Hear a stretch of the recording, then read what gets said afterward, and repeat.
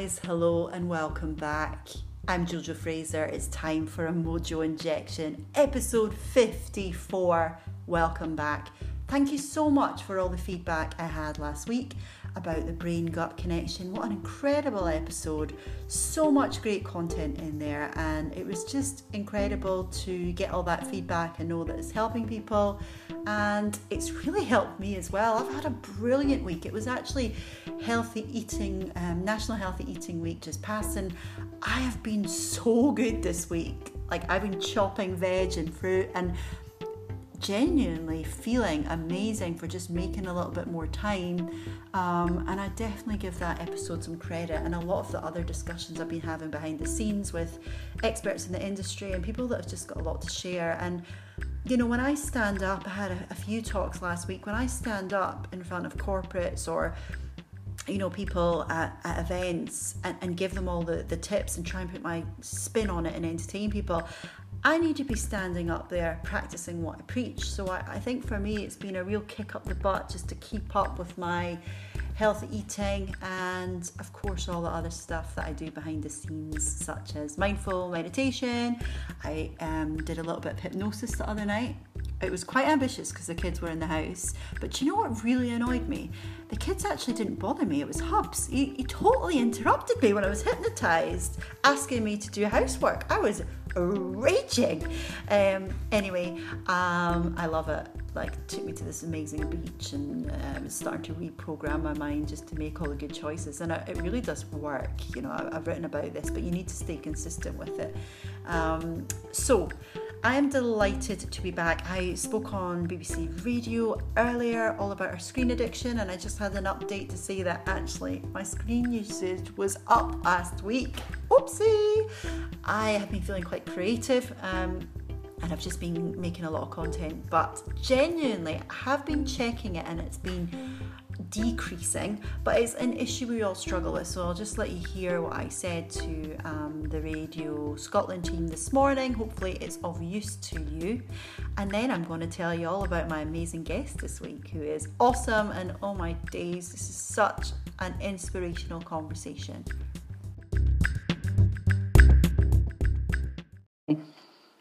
So 2 kids, Bonnie is 6 and Charlie's 4. And is it a struggle to get them to go outdoors and play? It can be. The thing is, screens are so addictive. There's so much fun, there's so much content on there. But I try and talk to them about, screens a bit like a chocolate bar, okay? So we can enjoy it, but at the same time, there's a big world out there. We need fresh air. We need to get these natural happy hormones kicked in, and it's really important for us, just like exercise and eating our fruit and vegetables. So it's a constant battle, though, because, screens, it's a new addiction for adults and kids. Yeah, and it's sort of modelling that as well, isn't it, with them putting our own phones down sometimes and doing that. Do you find that when you do manage to get them to put down their tablets or their phones and they go outside, they're not quite sure what to do? Yeah, I mean, it can be hard. I think kids, though, they're a great example for us. They lead the way, they bounce out of bed raring to go. They've got this amazing energy that I find so inspirational. So once we do get away from the screens, they tend to just be, looking at the butterflies, perhaps talking about bees and do they sting, Mum? And, just running about, playing a game of Tig, just having a laugh. We always come back feeling, energized after being outside, but it's just actually getting out the door that is the hard part. Put your screens off, let's get your shoes on, let's get some fresh air. Okay, maybe it's raining, but come on, we'll have a laugh. And if it's really cold, we can come back, run a hot bath, and, just giving them incentives. I do things like a spa afternoon. So if we go out and we go along the shore with the scooters, then we'll come back and we'll put some nice oils, perhaps get some lavender from the garden and make an oil for the bath, and we'll have like a bit of a spa pamper session after. Oh, that sounds nice. Giving them, yeah, it's really good. Let's bring another parent into the conversation. I think certainly for me as a parent, it's always easier to get the kids outdoors if you can take a few kids with you. If it's just a family walk, there's that kind of draggy feet and are we nearly, they can't bear it. If you take a squad of kids with you, they sort of don't notice and they're having fun the whole way. Absolutely. I think distraction is key. You know, we all need connection away from our screens so we don't become robots. So they thrive off, you know, getting their cousins or their friends. Let's take the scooters out. Let's go and explore that little castle, or we'll go to that little walled garden. And, you know, when they've got company, yeah, you're more likely to play and see it as a bit of an adventure. And, you know, we know ourselves as adults, when we go for a walk, we can really connect, we can, you know, recharge. And it's really important we set that example early on. But it's hard. Of course it's hard. We just need to keep going. And it's such a good point. Kids, you know, they mirror us. If we normalise getting outside, then it's not going to be a big deal. So it's being strict yourself to say, right, I'm going to sign up for that park run or that 10K to get me outside more. Sometimes we need a goal to actually get us out the door. Otherwise, there's so many distractions to keep us from getting outside, you know. There's so many opportunities online now. I've built a brand from being, you know, from having a social presence. That's how I sell my book and my podcast and stuff. So I understand how much, you know, how addictive it can be on the screen. But I also understand that I'm more creative and happier, as are my kids, when we take that time to get outside. Jojo, thank you very much indeed for joining us.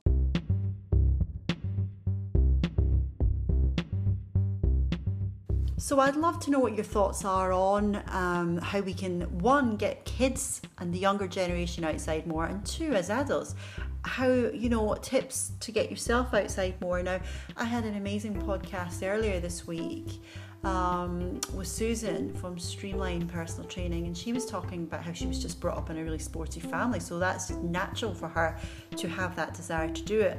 Not everyone has that luxury, and I'd be really keen to get feedback on what you guys do to get yourself out more, and if you're struggling to get outside as well, because we can all be like that. So, time for a Mojo injection. I have Justine Mitchell as my guest this week. Justine is the founder of Chamomile Sanctuary, which is a lovely boutique spa at the West End of Edinburgh, offering some lovely treatments. You've seen my nails, guys. Yep, I've had a lot of compliments on my nails, and just loads of treatments and a really nice vibe she's created there. She also has a copy of the Mojo injection, which I love getting selfies from people holding it, so thanks for that. And yeah, move over Botox. It's time for a Mojo injection. No, if you love Botox, listen, that's your choice. I think the key is doing what is right for you. And we talk about Casey, which is another treatment, which is really good. But yeah, apart from talking about beauty stuff and how amazing Justine looks, holy shamoly, we talk about grief.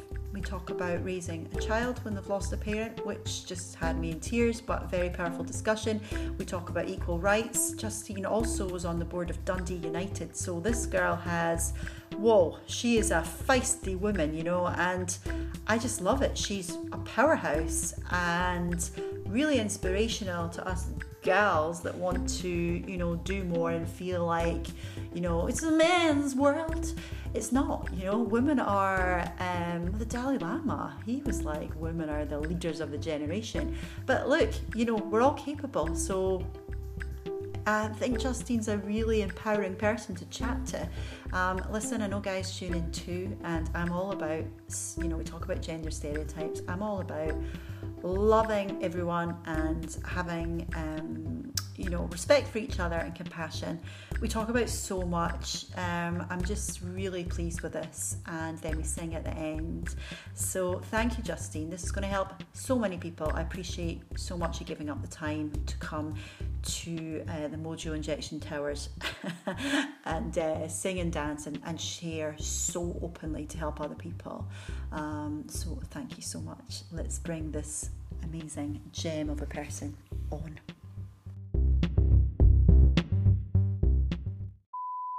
Have you here. Welcome, lovely. Thank you. Delighted to be here. Looking fabulous. Well, thank you. I don't know about that, but yeah, okay, I'll take that. Thank you. I did comment on one of your photos. I was like, holy crap, right? Tell me what the skincare is, or you've got good genes, we've established that. Mm-hmm. But if you were to pick one skincare product that makes you look, you know, it's that kind of glowy thing, what would you go for? Oh gosh, one skincare product. Or a couple. It's kind of combination. Okay. I was just saying this earlier, I've always drunk 2 litres of water a day, and I think that gives you great skin, or it helps with your skin. Yeah. And I've always used good skincare products. Currently using Gino products. Oh, I love the Gino. And I just love Gino. Just it's pretty affordable. They have products for every different type of skin. So at the moment I'm using, gosh, I can't even remember now. I kind of chop and change. It's like, your hair, they recommend that you should change every so often your products because your hair gets used to it. It's the same for your skin. Right. So every so often, Kirsty, my manager at the spa, she'll basically say, no, you need to change that, Justine. So I think I'm using Longview Cellular, which is for my moisturiser. And I've got Hydrocellular, which is a serum underneath it. And I've also got eye cream as well. So use them religiously morning and evening. Good, okay. 'Cause some of us get lazy at night. Yeah, I'm not so great at taking off my makeup. I'm quite bad at that. But I don't wear foundation, never have. No way. No, I don't wear any foundation. I've not actually got foundation on today. You don't need it. I can feel my skin feels, because I'm going out tonight, so I thought I don't like Looks to great. apply too much makeup twice, because I'm funny about that. Don't know Yeah. why. But you don't wear foundation? No, I never have. Don't really kind of need to. So I only wear, if I'm honest, I just wear eyeliner, mascara, bit of lippy, maybe a bit of blusher, and that's really it. Unless I need concealer for any odd spot that might appear. Yeah. Oh, but you look fabulous. So thank you. It's a good ad for the spa when they, practice what you preach. Because people say to me, right, are you happy? How's your mojo? I'm like, I'm still working on myself. It's fine. Don't worry. We're doing good. I'm practicing what I preach. But yeah, no, I think I heard you speak at the breakfast, Newbie Core breakfast. We'd met before, but I was in tears when I heard you talk because I didn't really know your full story, and I was just really moved. And I just saw standing there like a strong woman who was happy to be open and real, and I think that's so important because it can be hard to sort of put yourself out there, can't it? Very hard, especially internally. You're not feeling it, and what you really want to do is go away and hide in a wee corner, and you don't have that option. And I think we all look at other people and look at other people's lives, and you think, oh, they look so happy, or look at that family, or look at this, and you don't know what goes on behind closed doors and what goes on in that person internally. So it's been it's been 10 years since my husband and my dad died. For people who don't know, they died in October 2008 within 3 days of each other. We were actually going up to see my dad up in hospital. He had cancer, prostate cancer, and it was kind of our last journey for the kids. And Ken decided to take his motorbike, which I never ever wanted him to have, and he came off the motorbike and I was in our car in front. So saw the whole thing, and he died instantly. And Monty, our son was 13 months old at the time. And he was in the car with you? Yeah, he was in the car. And also Ken had bbeen married before, so he had a daughter, Jessica, who was 10 at the time, and she was in the car too. Oh my goodness. I can talk about it now. It doesn't mean that I don't still have my moments. I do still have my moments. I had one literally yesterday. A song came on the radio and my heart just went out, And I think everybody who grieves, we all have our moments. I don't think you move on when you lose somebody. I think you move forward. Okay. But it's like, for me, it's like a sticking plaster. Yeah. You put the plaster on, every so often the plaster a little bit will come off, and sometimes it rips off, and you put a plaster back on, and that's kind of what it's like, I think. But it's not a bad thing, because you don't want to lose your memories. You want to keep your memories. Yeah. You don't want to forget about it. But that's like a proper bad, when you talk of your mojo, your happy state, and I say in the book, it can sort of gradually start to, if you're stressed at work or you're struggling with the relationships, it can gradually start to be impacted. Or it can be like one day, boom, that, and it's so hard to try and makes sense. Like, so, it just seems so unlucky and so harsh for you to have to go through that. And at the time, you were probably like, "Why is this happening?" You know, I had a very lovely life. Brought up in a lovely family. Dad worked hard, worked his way from the bottom up to the top, set up his own company, very successful, very loving, had a great relationship with my parents. And it was hard enough to deal with and come to terms with the fact that my dad was dying with cancer. And then for that to happen, you know, with Ken as well, no, you don't expect it. And it was, I mean, you know, total implosion of my life. And people say, "Oh, you're so strong that you'd managed to get on," and da-da-da. Do you know, as for me, I didn't have any option. I had Monty. He was 13 months old. He couldn't walk. He couldn't talk. And all my friends were there for the 2 weeks after all the funerals, you know, after the deaths and things. But everybody kind of disappeared to get back on with their own lives, quite rightly so, after the funerals. And my mum was grieving for my dad up in Dundee. My brother was dealing with the football club, and I was kind of left on my own. And so I had you have no option. You've got a child to look after, and so that's what I did. You know, you just get on with it. So no, it hasn't been easy at all.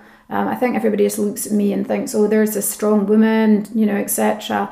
And yes, I am strong, but I think you find the strength even more so when you go through things like that.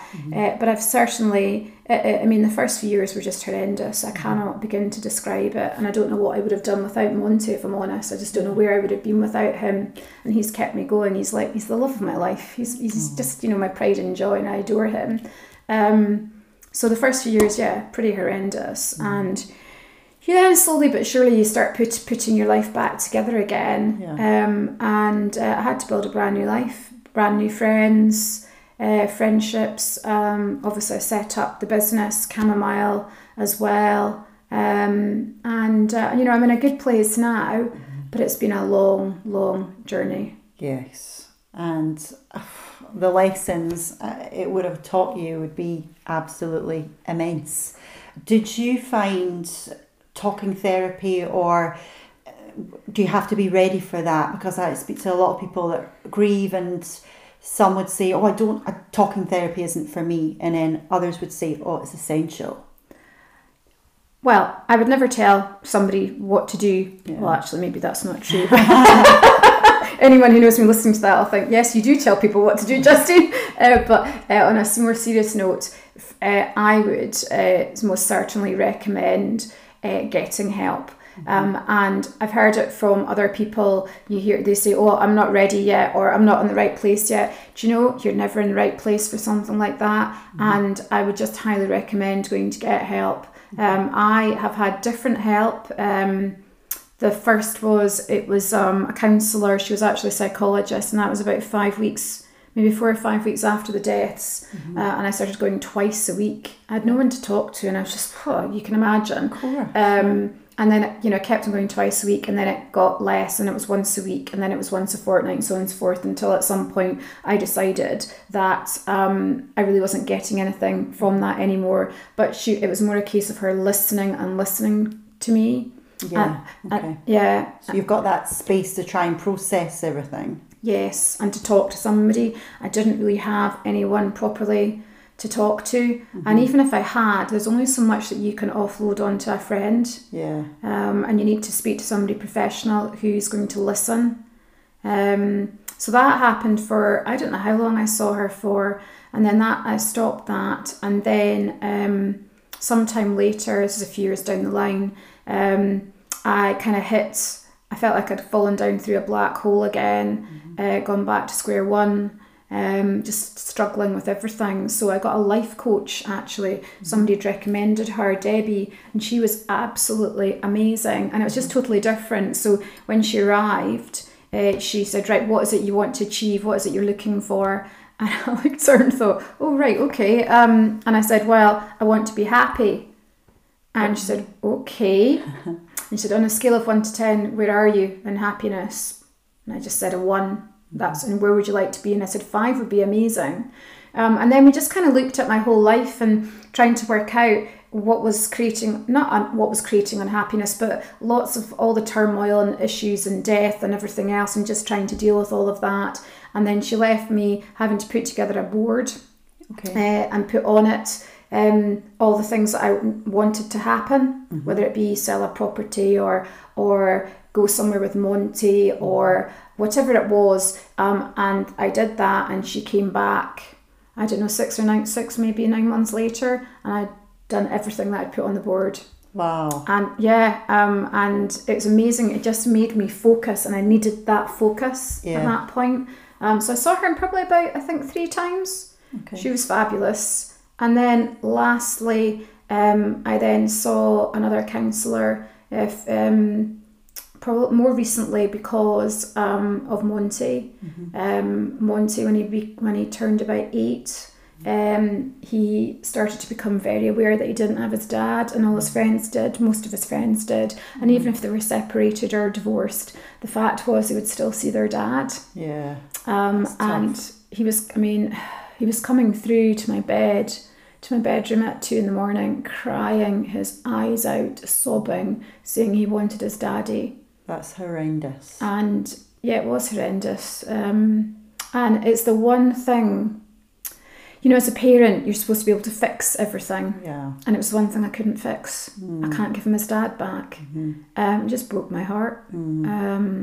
So I had to get him help. And I got help through Richmond's Hope. And they're a charity for bereaved kids.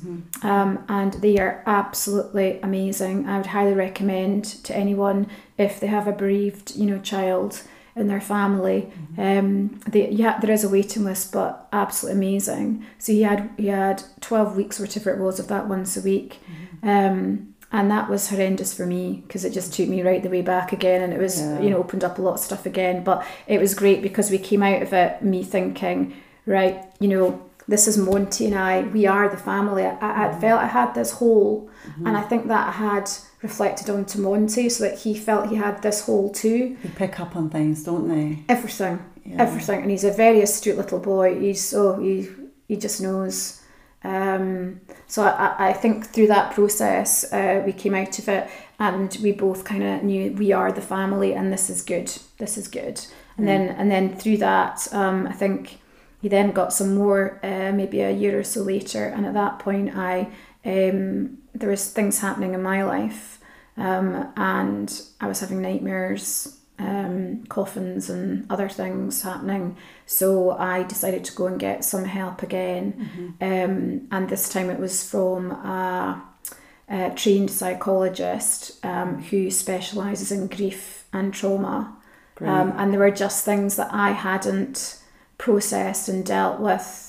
I think my dad as well. I didn't properly grieve for my father when he died, because I was so consumed with Ken dying before my dad died, you see. Yeah, I was pretty oblivious to what was going on. So I think that kind of, came back to me. It's like when you're holding things that need released, and then you perhaps don't realise, as you're saying, and then it hits you, actually, I needed more time to deal with that. And you bury things, or I don't know the process that they would use. But he was amazing. I don't see him anymore, but he was I could not highly recommend him. He was just amazing, because there was just, I think I was going through periods, it'd be months and months and months and months of just, I'm a doer, but doing too much and do. And then one day something would happen, or a catalogue of things would happen, and I would just, crumble into a heap, as we all get those days, and weep and feel the loss and just things, and then of course the next day, right, let's start again, but because you don't have any option, and I was kind of stuck in that cycle, and I knew I had to change it, and that's why I went to see him, and he did help me change it, and I am in a much, much happier place now. Much, much happier, and Monty's happier because Mummy's happier as well. It's so true, the sort of effect that you have. Was there something specific he said where you had a light bulb moment, or a technique that was taught, or just for people that may need something? No light bulb moment, absolutely not. Gosh, I'm trying to think. Just there was, I think as well, looking at the way sometimes I handled things and dealt with things and why I acted in that way. And it made me realise I had to break some cycles and break the way I sometimes reacted to things or dealt with things. Okay. And he helped me understand how I was and how I dealt with these things. I don't know if I'm explaining myself very well. Yeah. So why you would react a certain way, was it learned behaviour or habits you picked up, or a safety barrier? You know, for example, some people are total perfectionists. They need to be doing stuff all the time. And then perhaps it gets to the point where they're exhausted because they're doing all the time, or we pick up all these behaviours and patterns, don't we? And it's trying to unpick and explore if that is the way we want to be, or if we need to cut ourselves some slack. Or what he did say actually, which is relevant, I guess, especially to yourself and what you stand for and who you are. Be kind to yourself. And I think where I was I was always doing so much, and he likened me to not a bin, but he got, he would say, look, if you've got a bin and you've got two hands and you're doing so much and you're overloading, you're putting all this into the bin, and then the bin, when you put the lid on, but the lid wants to come off because it's bursting with so many things, and so you've got one hand on the bin because you've got to keep it close. You're only left with one hand to do things with, so you're never going to, no wonder you don't cope at times, and so on and so forth. And he made me reassess a lot of things, and he made me work out that, I was doing too much, and also was creating no time for myself whatsoever, no me time. And I kind of go, well, I don't have the time. I've got to look after Monty, I've got to look after my business, I've got to do this, I've got to do that, like an express train. And he kept on saying to me, be kind to yourself. Go home, run a bath, take some time for yourself. You can do it. And things like, and all that sort of thing. And that for me was actually a huge thing, because I never made any time for myself. And when you did create time at first, did you feel guilty, or did you feel a resistance? Totally. Yeah. Totally. Must be doing this, should be doing that. That was the other thing, because I was always full of, I must do this, I should do that. Always when I first went to see him. And he was like, why are you like that? We need to address why, it's must.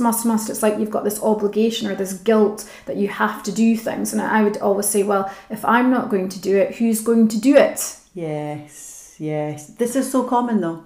I know. This is especially for women. Yeah. Wow. Especially for women, and that's not a sexist comment. It's just a fact, because working women, we still are the ones that we are the main carers most of the time for the kids. And don't get me wrong, we've got amazing dads and fathers out there who are very much involved, but we're doing a lot. Yeah, an awful lot. And it's, I think we need to smash down those stereotypes as well, because it's almost like it's expected. Oh, they'll pick it up, and it's not helpful. I hate gender stereotypes. I was on a BBC radio interview, and the chat was why women take on so much and why we end up doing more housework. And I was saying, well, actually, my husband used to run a guest house with his family, so he does more. He does the laundry because he likes the way he does it. He's a total perfectionist. So I gave up. I was like, when you do it, it's never good enough, so you bash on, and he does. But then sometimes I'll get comments like, that's not right. You should be doing it.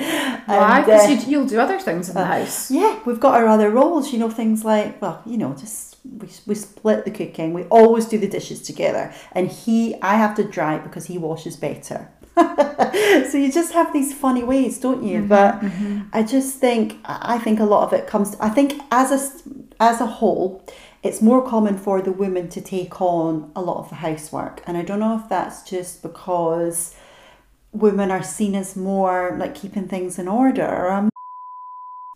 So gender stereotypes, we need to work at them. And this brings me on perfectly with Dundee United when you were involved. Talk to us about that, because you were the only female on the board. Is that right? Yes. My mum had been, I think, vice chair or something, but I don't think she actively, kind of was active as a director as such. So yes, when I went on to it, yes, I was the only female as such. And Yeah, I mean, I've been following, I've been supporting United since I was 14. My dad moved from Glasgow up to Dundee in 1965. And at that time he'd been supporting Motherwell. And I don't think people travelled as much at that stage. So when he moved to Dundee, he decided to choose a team in Dundee. Dundee were the better team at the time, but Dad chose United. And then my brother started going when he was born, with my dad. And then it was when United won the league in 82, 83. So whole of Dundee was going absolutely crazy. And I thought, I want a piece of that. I quite like this. So I started going with my dad the following season. And then I got a season ticket book and so on and so forth. And I'd go to every home and away match with my dad. Away matches and make up rolls and flasks of tea and everything, sit and eat them in the car, before the game. And it was a real bonding thing as well, with my dad. It was lovely. And when United were in Europe, we went over to Barcelona, Gothenburg, when they're in the UEFA Cup. So I had amazing times and very lucky and very privileged. And then went away to uni. So I didn't really see United much, and then started going to more games once I came down to Edinburgh. And then Dad then bought the club, much to our consternation, in 2002, because it's literally like throwing money down a drain when you buy a football club, and just gives you stress and takes all your money. So Dad ran it, and then he had wanted me to run it when he was dying. And that didn't happen, obviously, because my husband died and my brother then took over. But then Mum had all the shares transferred to her, and then she decided some years later that she wanted to kind of prepare for the future. So she transferred the shares to my brother and I went onto the board. How was that as a female, a strong female? Yeah, it was interesting. I knew quite a few people anyway, because I'd been going to a lot of the grounds anyway for many years with my dad and so on. So I knew people at the kind of executive level anyway. But it was quite different going onto the board, because I remember walking into a few places before Anne Budge was involved, actually, at Hearts when they had Romanoff. And I remember walking in with my fellow male directors. And the Hearts directors, none of them are now there. They've got a great club now. I mean, Anne Budge has done amazing things with Hearts, amazing things. But prior to that, the Hearts directors came over, shook all my fellow directors' hands, and totally ignored me. Oh, that's... And it happened in a couple of other places, and it was just really... You're like, hello, I'm here, I have a voice. I couldn't quite believe it was actually happening. So I just went off and bought some black suits and some orange tangerine blouses and gave myself a uniform, because we only had uniforms for men at United, not for women. And I then started walking into the boardrooms looking the part, like I belonged as such. Some of the times I could see that they were about to ignore me, and I just thrust my hand out.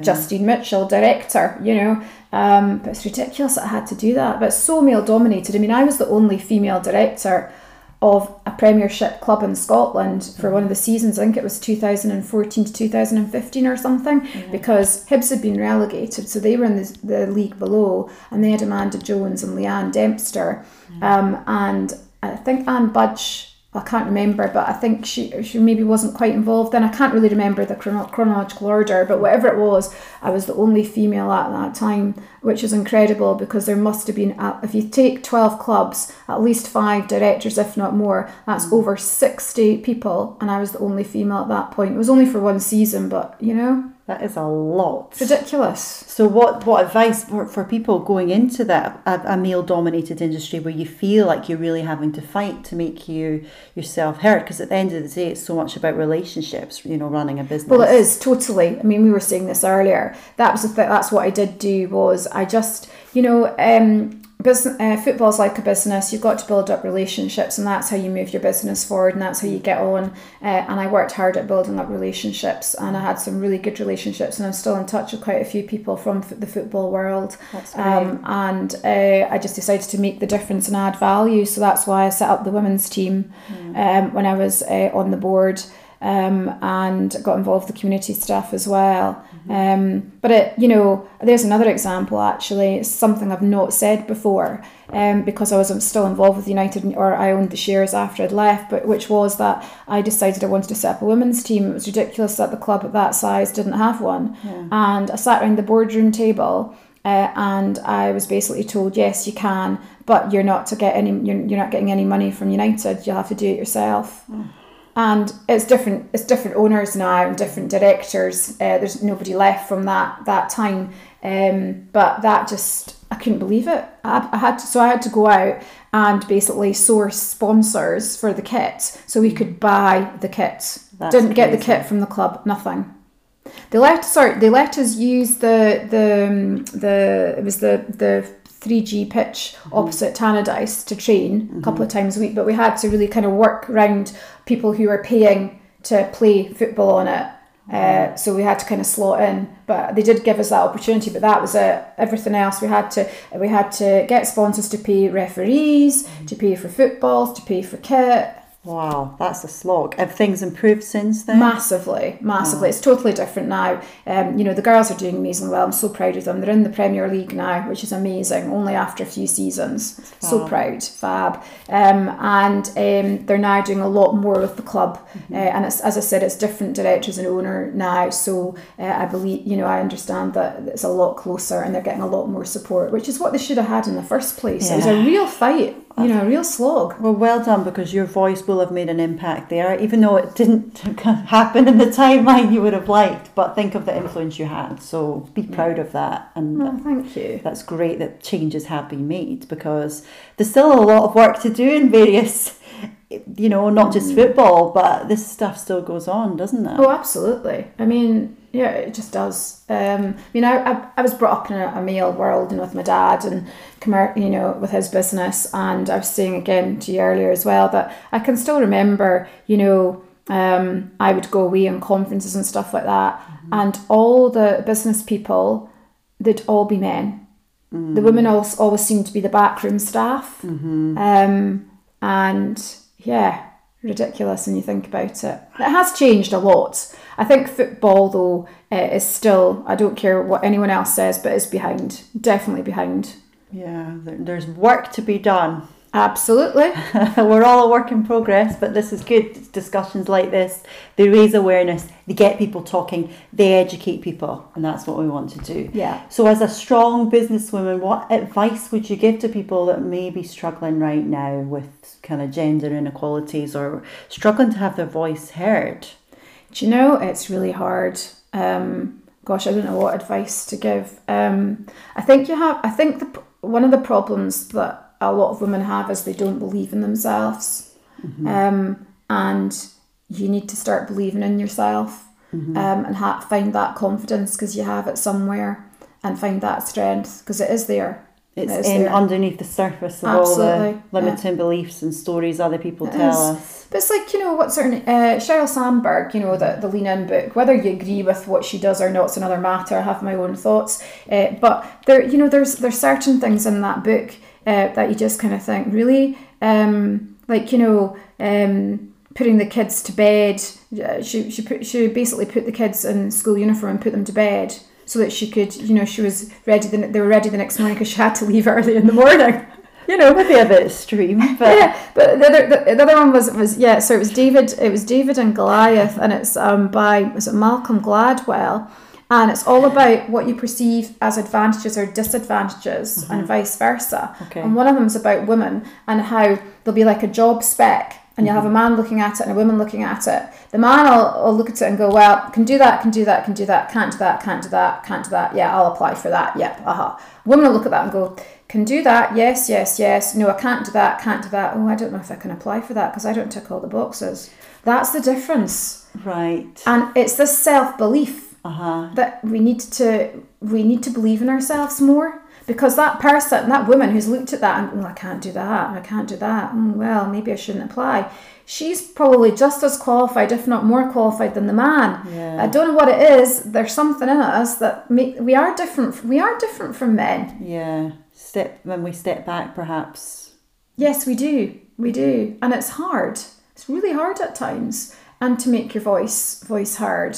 And I think sometimes some women, to make their voice heard, they push themselves forward more, and they shouldn't have to. Yeah. It's funny, I was in a room recently and it was a group of people and we were being asked to encourage, it was a business event, and all the guys were just chatting and I was like looking around going, right, all the guys are talking, there's women in the circle. So I just jumped in, and then once I jumped in, other females started talking. I thought, that's funny, that, isn't it? Even now, that's... And perhaps it is just a confidence thing, men generally have. But it is a gender thing as well, because, it's like going out for dinner. Men will think nothing of going out for dinner on their own. How many women do you see going out on their own for dinner? No, not many. Do you? I do. Good for you. But yeah, I know people will see that as weird, but... Yeah. But it's not. It should be natural. Yeah. And it's not. It's like this gender-based thing, and it's from generations of the way we've been. Yeah. And it is hard to change. I think things are changing, but I think it's hard to change. It's very hard to change. Sometimes I feel a bit like a man. I don't know if do people ever say that to you? Like, well, I've been told I'm an alpha female. I'm not quite sure whether I take that as a compliment or not. No, I think it's a good thing. Strong woman, and chamomile is just fab. My nails I've had so many compliments on my nails this month. I'm loving it, and I'm always flapping them around because that's a gel bottle, isn't it? It is, and I've had your turquoise gel bottle. I'm kind of hooked. I'm really hooked. I'm a shellac girl. You're a shellac girl. Mm-hmm. Why? That's a good question. Yeah, I don't know. I'm quite happy with shellac. And yeah, I don't know how to answer that one actually. Sorry, Jojo. But I have to say, it's a chore for me getting my nails done. I shouldn't be broadcasting that, but it's a total chore because I never used to have my nails done until I had the spa, and it's the first thing people look at are my nails. I mean, you could just glance at them just now. I literally just had the shellac taken off this morning because I haven't had the chance to get it put back on, but I always make sure I've got good nails and lovely colours so people can see them. But I'm literally sitting there and it's like such a chore. It's like, oh, get them off, get it back on again. I could be doing this, I could be doing that, and my head's just like, ugh. I think you need to use the time to put an audiobook in, just say, look, I'm just going to do some training, if there's an area of it, then that might make you feel better.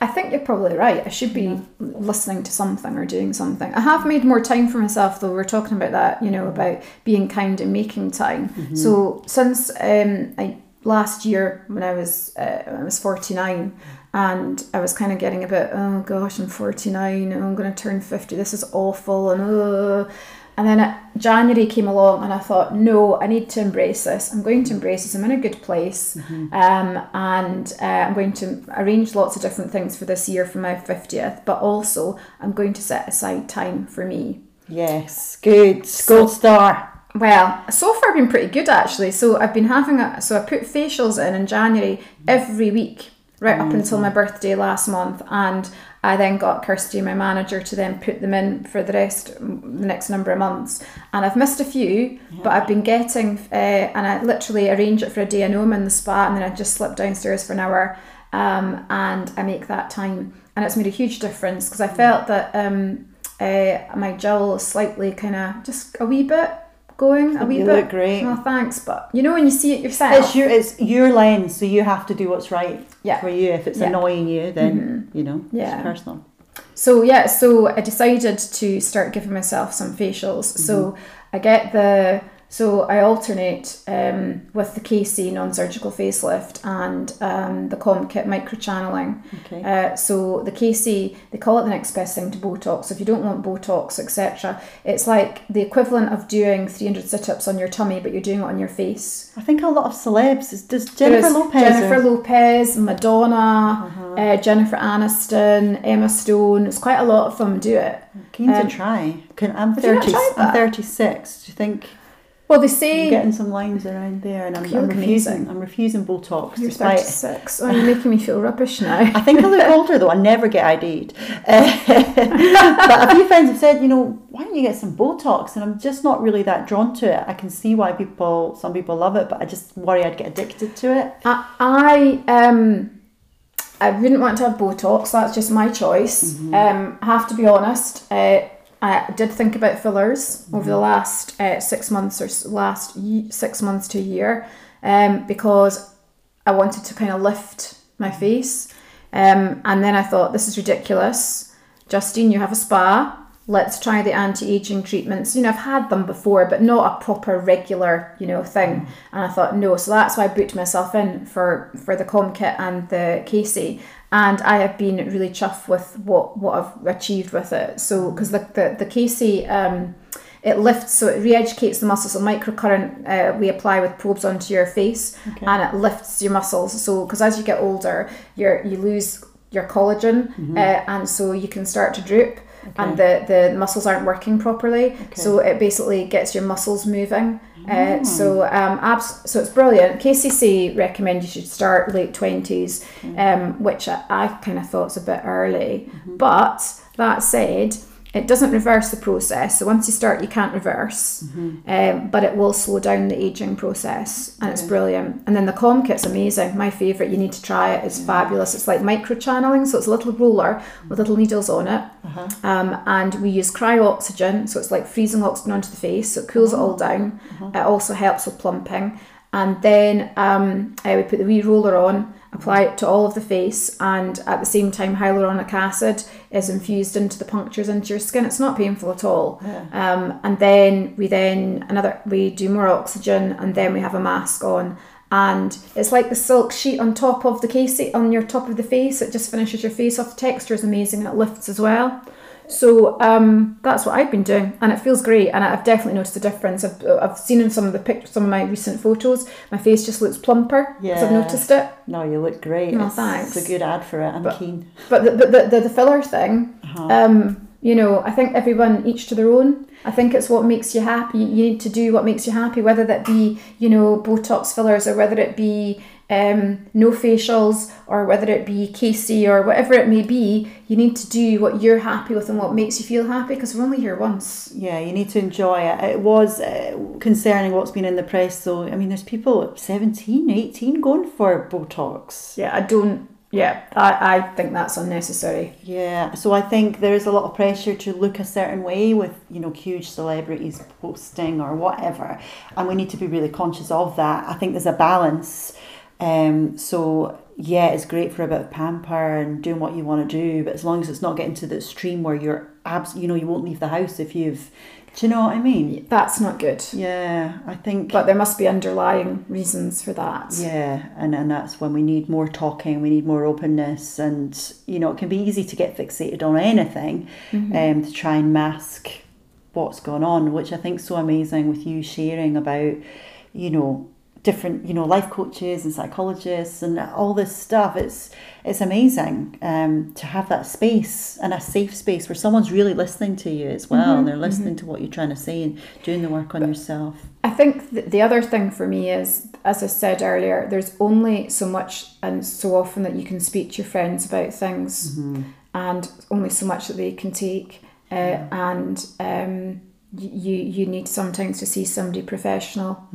Yeah, that's a good point, actually, because you don't want to be seeing the same thing over and over as well to your friends, or it's hard, isn't it? Very hard. And I was conscious of that at one point as well. Right. Okay. Yeah, that there's a lot of stuff going on, and I was conscious of I felt like I was a broken down record, with some of my friends, and you do get to that place where you think, no, I need to go and get some help. Yeah. And I'm the first advocate to go and do that. I think, it's done wonders for me.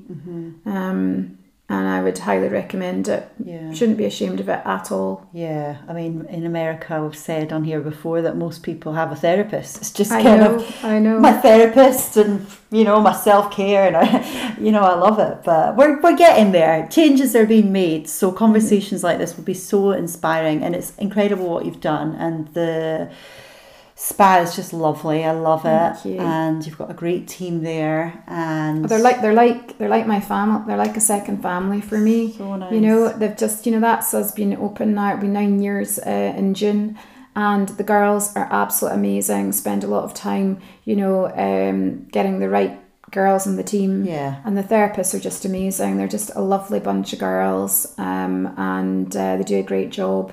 And it's kind of been my saviour, the spa. Yeah, to focus on. Yeah, and I think for me I saw certainly a gap in the market with your standard beauty salons and your lovely hotel spas, and I wouldn't go to a hotel spa living in Edinburgh unless I was away for the weekend. And I just thought we could create this kind of boutique spa, provide lovely treatments and a lovely kind of private, elegant setting. I mean, we're right in the middle of the West End, but once you're inside, you know what it's like. You wouldn't know. Yeah, it's so handy. Yeah, and it's just, and it's quiet, and it just feels just relaxing, and it's lovely. The nail bar's stunning. Thank you, because we just got that refurbed in November. It's gorgeous. Yeah, I love it. Yeah, love it. Well, I'm excited to see all that comes for you. Thank you. In the next 50 years. I know, gosh, wow. I don't feel 50. You don't look it. Well, thank you. But you know how people say, oh, I don't feel my age, or I don't feel 50. And actually, I genuinely don't feel 50. I feel like I should be 40. Do you know, I've got a post going out because I met with someone all about the generation gap, a lovely Sandra Burke, OBE, may I add.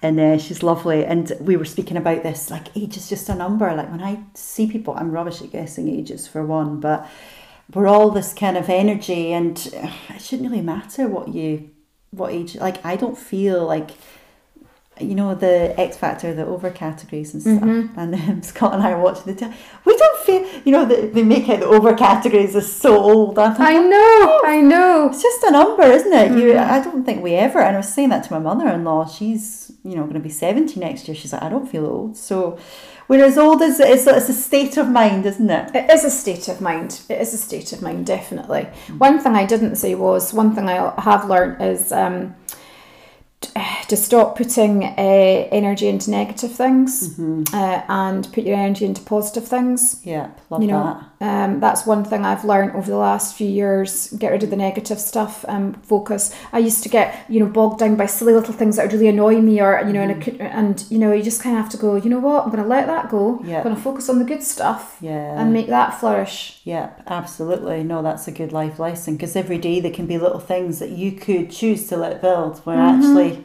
let it be, and sing through it. And what song are we going to sing? Have you got any ideas? I have no idea. You only sprung that one on me right before we started talking. Well, music is life. To me, it's therapy, be it, I love all music as well, and all age, you know, all sort of categories of music, because you were saying you had a song from every year playing. Yeah, that was for my 50th the other weekend. I chose, I had a DJ after dinner, and I created a playlist from 1969 right up until 2019. We didn't get up to 2019 because it didn't start till 10:30 at night, so we missed all that. But so one song from each year. So I had things started off, I think, with was it Sweet Caroline by Neil Diamond? Yeah, is that what you're wanting to do? Or you wanted to do one further along? Oh, I don't know. See, Sweet Caroline, I think of my dad. My dad loved, that's the thing with music, isn't it? It just gets you right in the heart. Yeah. When a song comes on, and it just, you know, it gets you, doesn't it? It really does. Totally. So, it was the 80s. It was we just played a lot, well, obviously going through the 80s, which was my era, and it was hilarious because the dance floor was just mobbed. Yes. All the time. And then Rick Astley came on, Never Gonna Give You Up, because I chose that one thinking that was great, everybody loved that. The whole dance floor emptied. People didn't like that. They didn't like it. And then Erasure came on, A Little Respect. I love that. And then voom, the dance floor was full again. Oh, I love A Little Respect. Well, men have a little respect. I love it. Well, let's go put something on, and we'll sing us out. You've been amazing. Thank you so much. It was lovely to be asked and to be here, so thank you. No, it's been great to have you here. Lots of love. Thank you, darling. And the world is turning inside out. Sing it, girl. Running around in ecstasy, so don't stop me now. Don't stop me, 'cause I'm having a good time. I'm having a good time. I'm up into the sky like a tiger, defying the laws of gravity. I'm a racing car passing right by like Lady Godiva. I'm gonna go, go, go. There's no stopping me. I'm burning through the sky. yeah. 200 degrees, that's why they call me Mr. Fahrenheit. Traveling at the speed of light. I'm not out of you. Don't stop me now. I'm having such a good time. I'm having a ball. Don't stop me now. You've lost your mojo. Then give me a call. Don't stop me, 'cause I'm having a good time. Don't stop me, 'cause I'm having a good time. I don't want to stop at all. Yes, way to Mars on a collisions. I'm a satellite. I'm out of control. I'm a sex machine. Ready absolutely. Yes. Let's flow, burning through the sky, yeah. 200 degrees, that's why they call me Mr. Fahrenheit. I'm traveling at the speed of light. I'm gonna make it supersonic out of you. Don't stop me, don't stop me, don't stop me. Don't stop me, don't stop me. Don't stop me, don't stop me. Have a good time, good time. Sing it, child. Yes.